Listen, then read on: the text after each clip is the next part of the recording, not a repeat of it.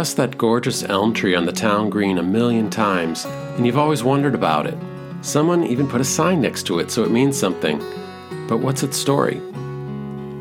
An ancient oak tree extends its massive branches across the lawn at an historic site.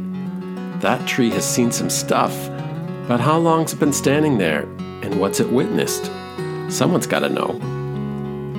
People trek from around the region to visit that gnarly old olive tree in a field to take photographs of themselves under it. For generations.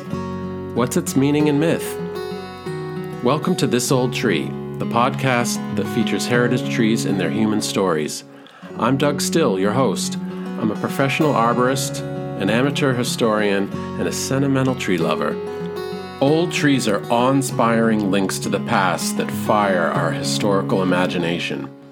I've got stories. Join me as I interview experts, historians, and regular folks to celebrate the myths and uncover the real tales. I'll also include a segment called Tree Story Shorts, where listeners get a chance to submit and chat about the most meaningful tree in their lives.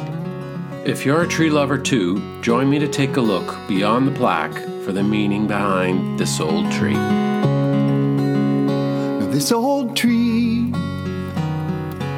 standing here for more than 4 centuries. Wonder what you'd say